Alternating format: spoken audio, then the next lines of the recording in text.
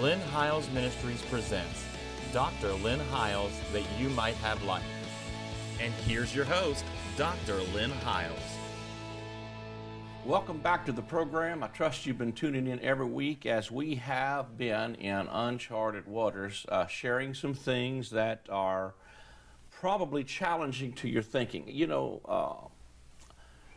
I think probably when I first began to see some of these things, my first response was probably like many of you. Some of it almost made me mad. I was like, it almost made me mad because it really challenged everything I thought, yet it gave me such great hope. And I would ask you to just allow the Holy Spirit to be the teacher. We're not trying to convince you of anything. We just ask you to at least be fair enough to listen to what's being said all the way through and see if it fits. I believe that God is a covenantal God, and if we are preaching grace, we're preaching new covenant, we're preaching the finished work.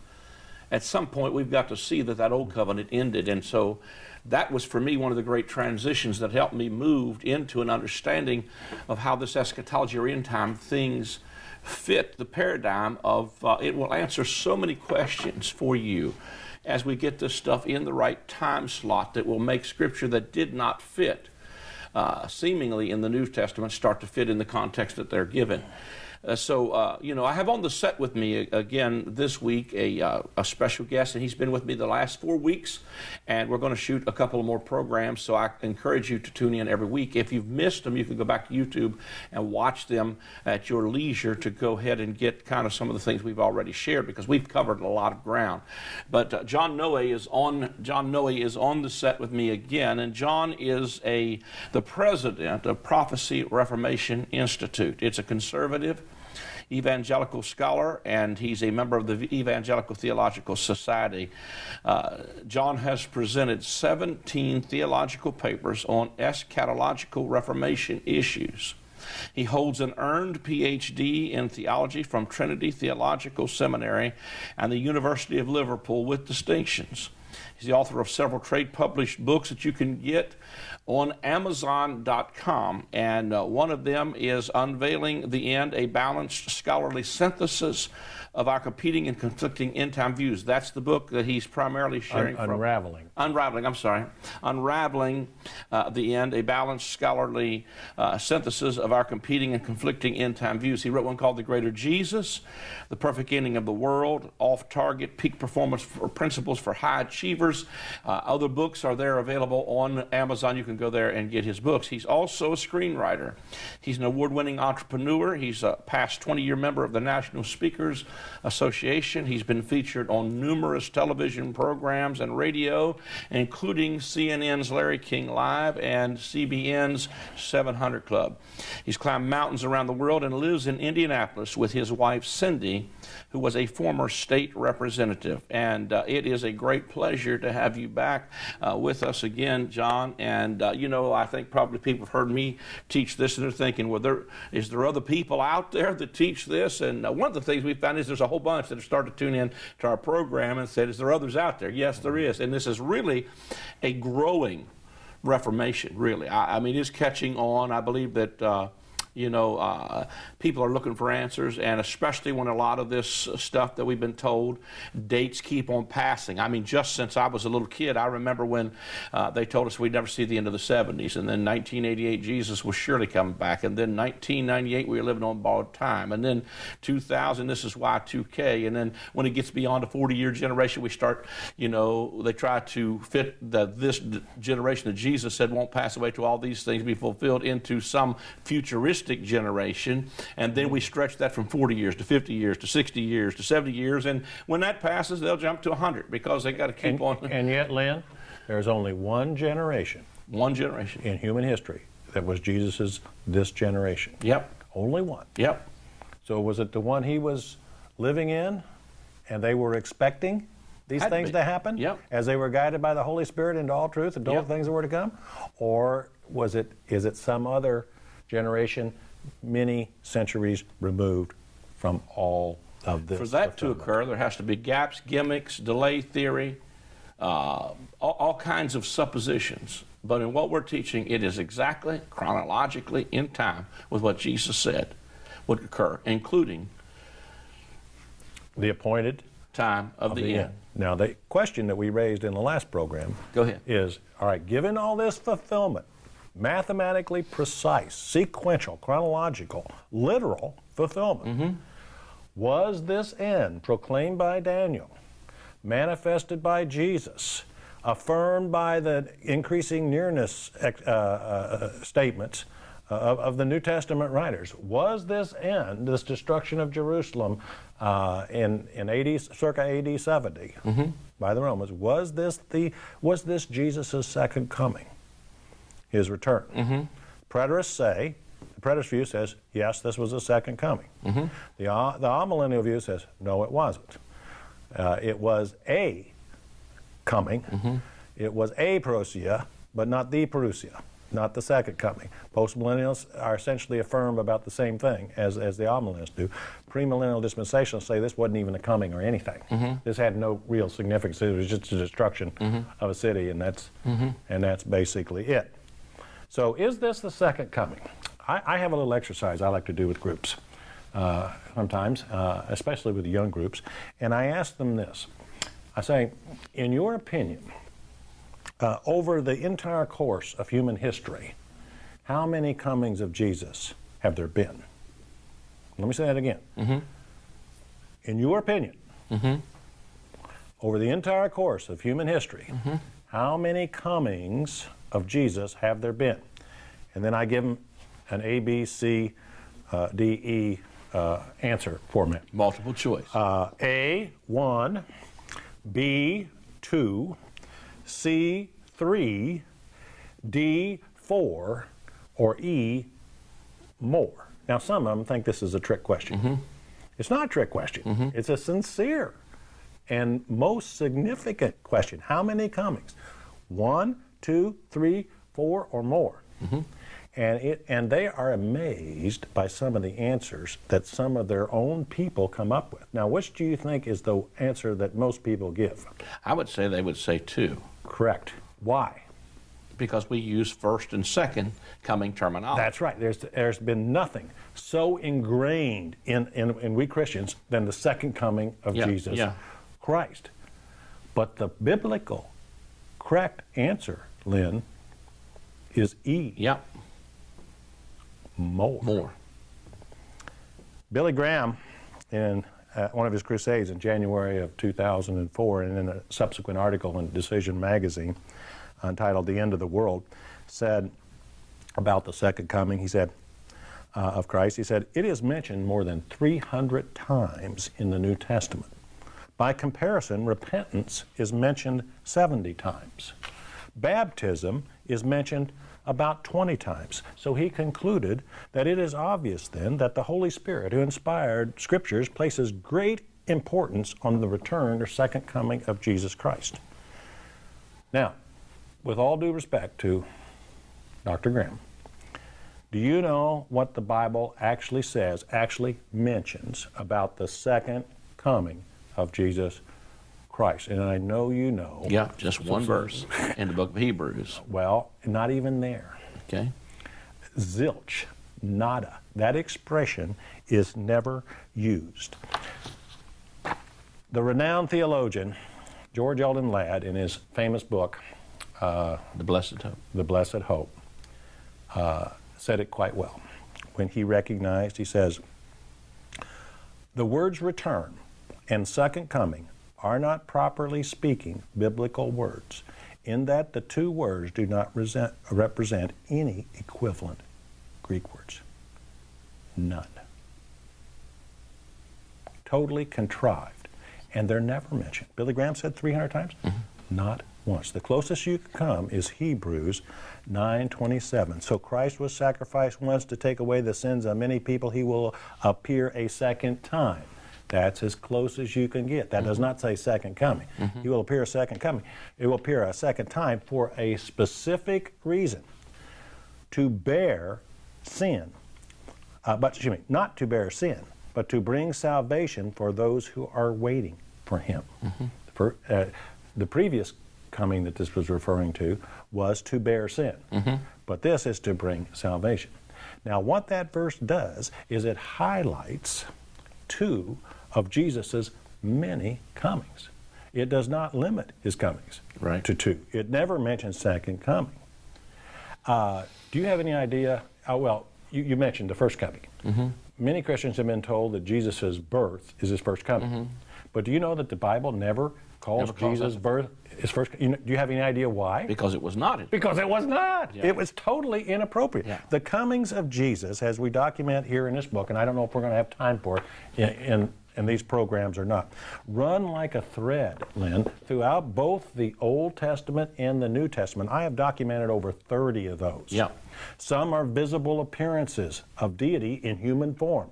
Others are not. There are different type of comings for different purposes. For instance, Melchizedek, when he meets Abraham, would that be considered a... That's one of them that's pointed. The angel of the Lord, who receives worship and who is called the Lord. Well, who was that? One like a son of man in the fiery furnace? Eusebius says that was Jesus. Yeah. Eusebius agrees with me. Yeah. That was Jesus in human form. Who broke Jacob's hip and received worship and blessed it. Angels don't do that. Yeah. When you see angels, like in the book of Revelation, for example, you probably taught on this. When John starts to worship the angel, what does the angel tell him? Don't do it. That's right. Yeah. But this other angel, he does. He receives worship. Yep. He blesses. He breaks Jacob's, and many other examples. It's just amazing that they run like a thread throughout both the Old Testament and the New Testament, and that is why the Bible never uses language like second coming and limits the comings of Jesus in any way whatsoever, because it's totally inappropriate. Isn't that something? And the promises of Jesus' comings are multifold and unlimited, which is an interesting study. But that's why, as George Eldon Ladd recognized, the Bible doesn't use it. The words return and second coming are not properly speaking biblical words. Hello. Yep. Red flag. Yep. In that the two words do not represent any equivalent Greek words. And yet, this second coming event is the controlling event of the four chief moments to which all other end time events are attached. Do you see a problem here?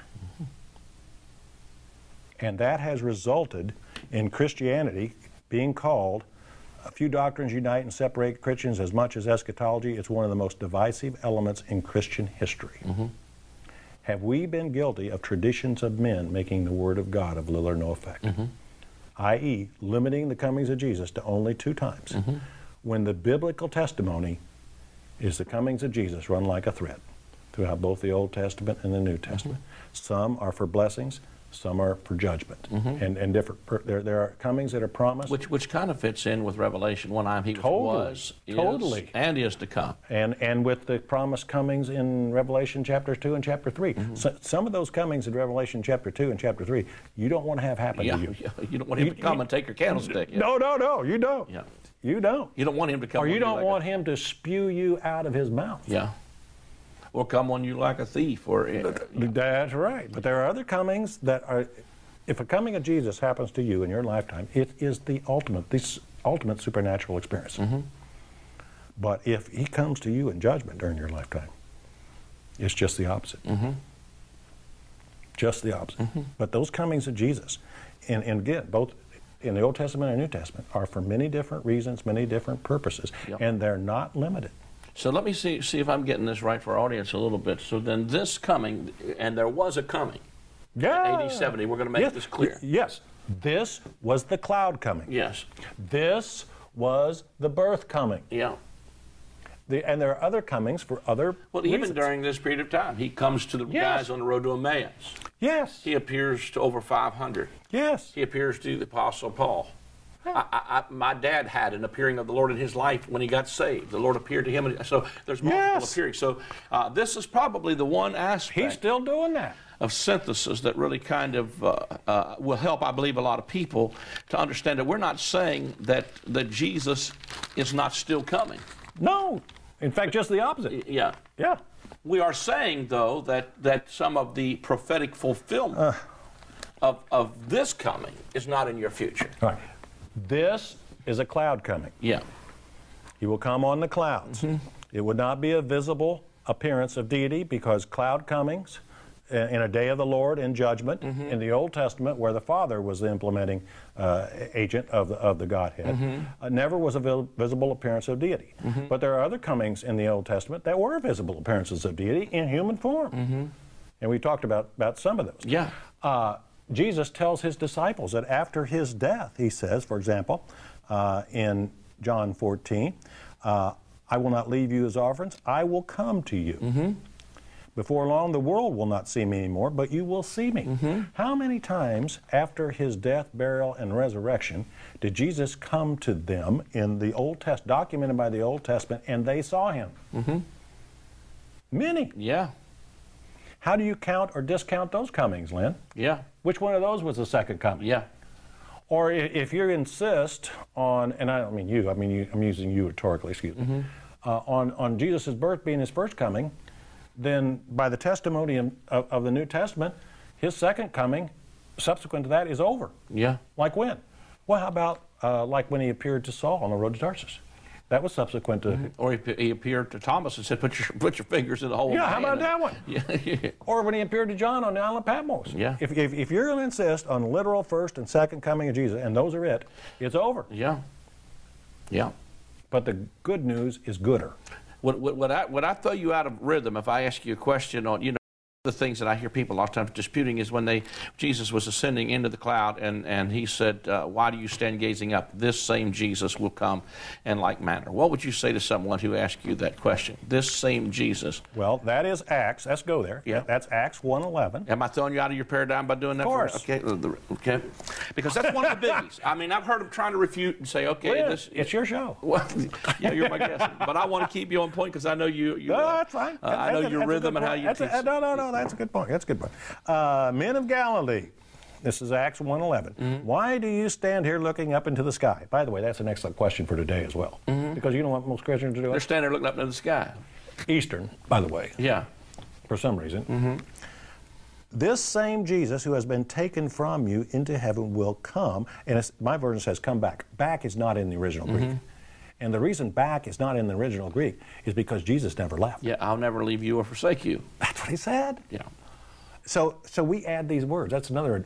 Well, we won't get into a lot of that today. Yeah, okay. But that's an improper translation. Yeah. Will come in the same way you have seen him go into heaven. I want to profess to you that this was fulfilled a few years or so later, when in Acts, for example, I already mentioned Acts 9. As he neared Damascus on his journey, suddenly a light from heaven flashed around him.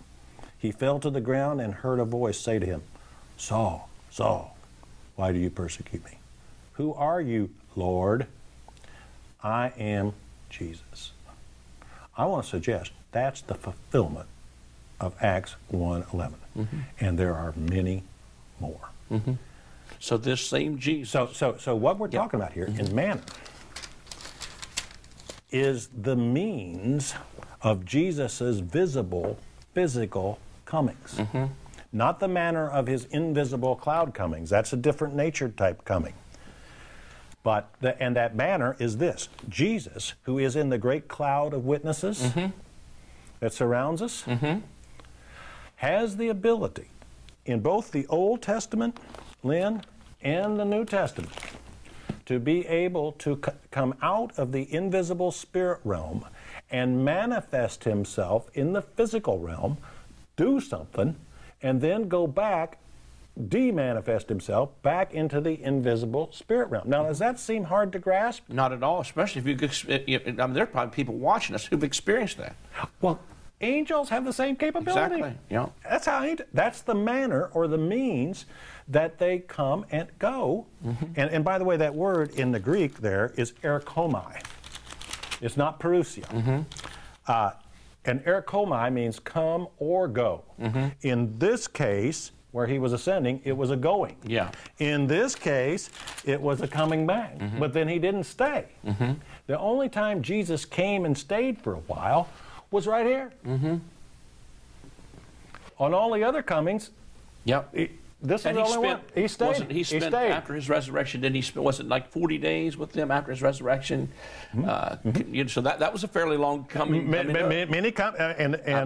that was before this one. Yeah, yeah. And those were manifestations of Jesus in a human form. Mm-hmm. And that's the means and the manner of those kind of comings. Mm-hmm. Always has been, even back here. Mm-hmm. The ones that Eusebius says, the angel of the Lord appearing, appearing to Jacob and breaking his hip, wrenching his hip. Here, appearing to all these guys. Here, appearing to Saul, appearing to John on the Patmos. Now, there are other types of comings. Yeah. Jesus said, where 2 or 3 are gathered together, there I am in their midst. That is not a visible appearance of deity. Mm-hmm. And there are other comings. We're beginning to get into the many comings. Yeah. We said we weren't going to do this. Okay. But you asked for it. So. But I just wanted them to see that that's part of the synthesis that you do, yes. That is beyond what maybe predators would. Oh yeah. So what I'm saying is, this so-called second coming is the big controlling event. It's a non-event. Mm-hmm. We take that off the table. Why? Because it's not biblical. Mm-hmm. What's biblical is cloud coming and many comings. Yeah. Once you take this off the table, you open up a huge capability of dialogue, because this is the big impediment. Mm-hmm. Does that make sense? Yes, it does. And then can we synthesize some of the other stuff? Well, once you get this one taken care of, again, that's my second premise in my dissertation on synthesis eschatology. My first one was God's not the author of confusion. My second was the second coming, return of Christ, is a controlling, pivotal, key event. Mm-hmm. So if we get this one straight, because everything else is attached to it, then everything else will fall in place. Second coming is a non-event. Yeah. Biblically a non-event for reasons that George Eldon Ladd, specified. Mm-hmm. Lynn, this is a major breakthrough that, in my opinion, has the potential of reconciling this area of eschatology that's called the most divisive element in recent Christian history. Mm-hmm. Few doctrines unite and separate Christians as much as eschatology. Wouldn't that be something if we could get this straightened out? Mm-hmm.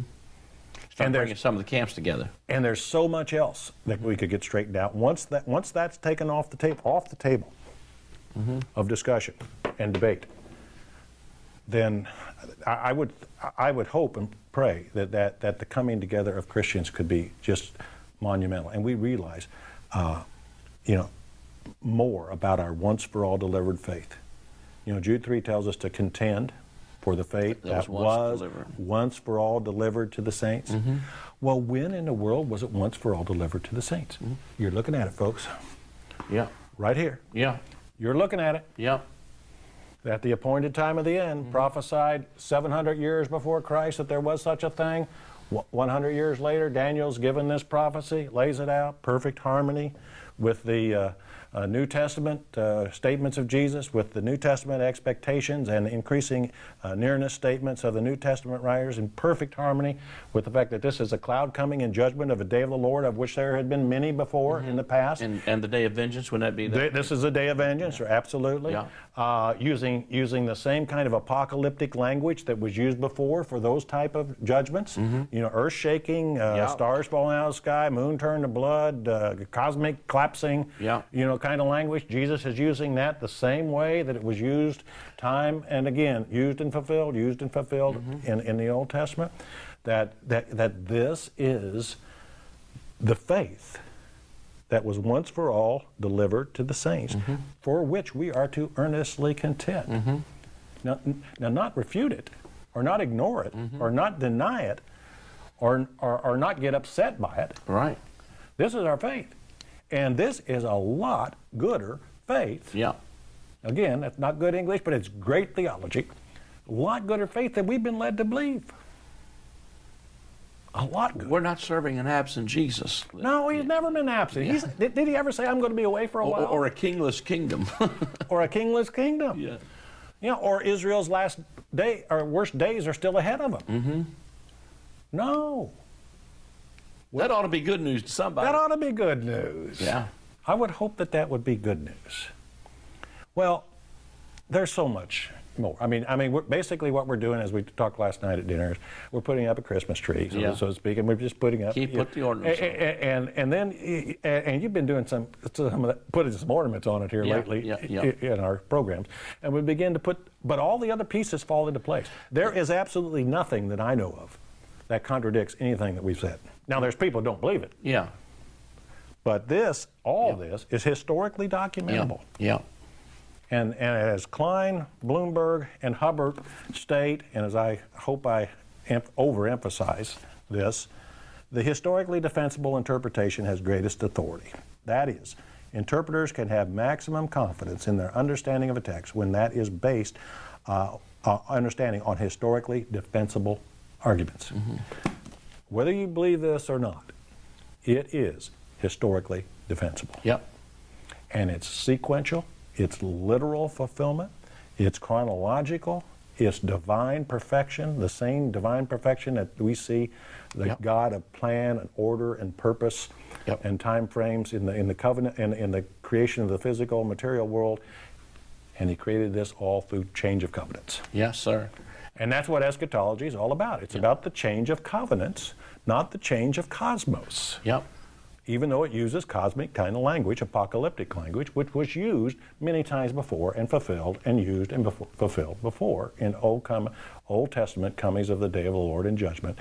Jesus is using that the same way and utilizing the same agencies of foreign armies to implement. That's incredible. We're just running out of time.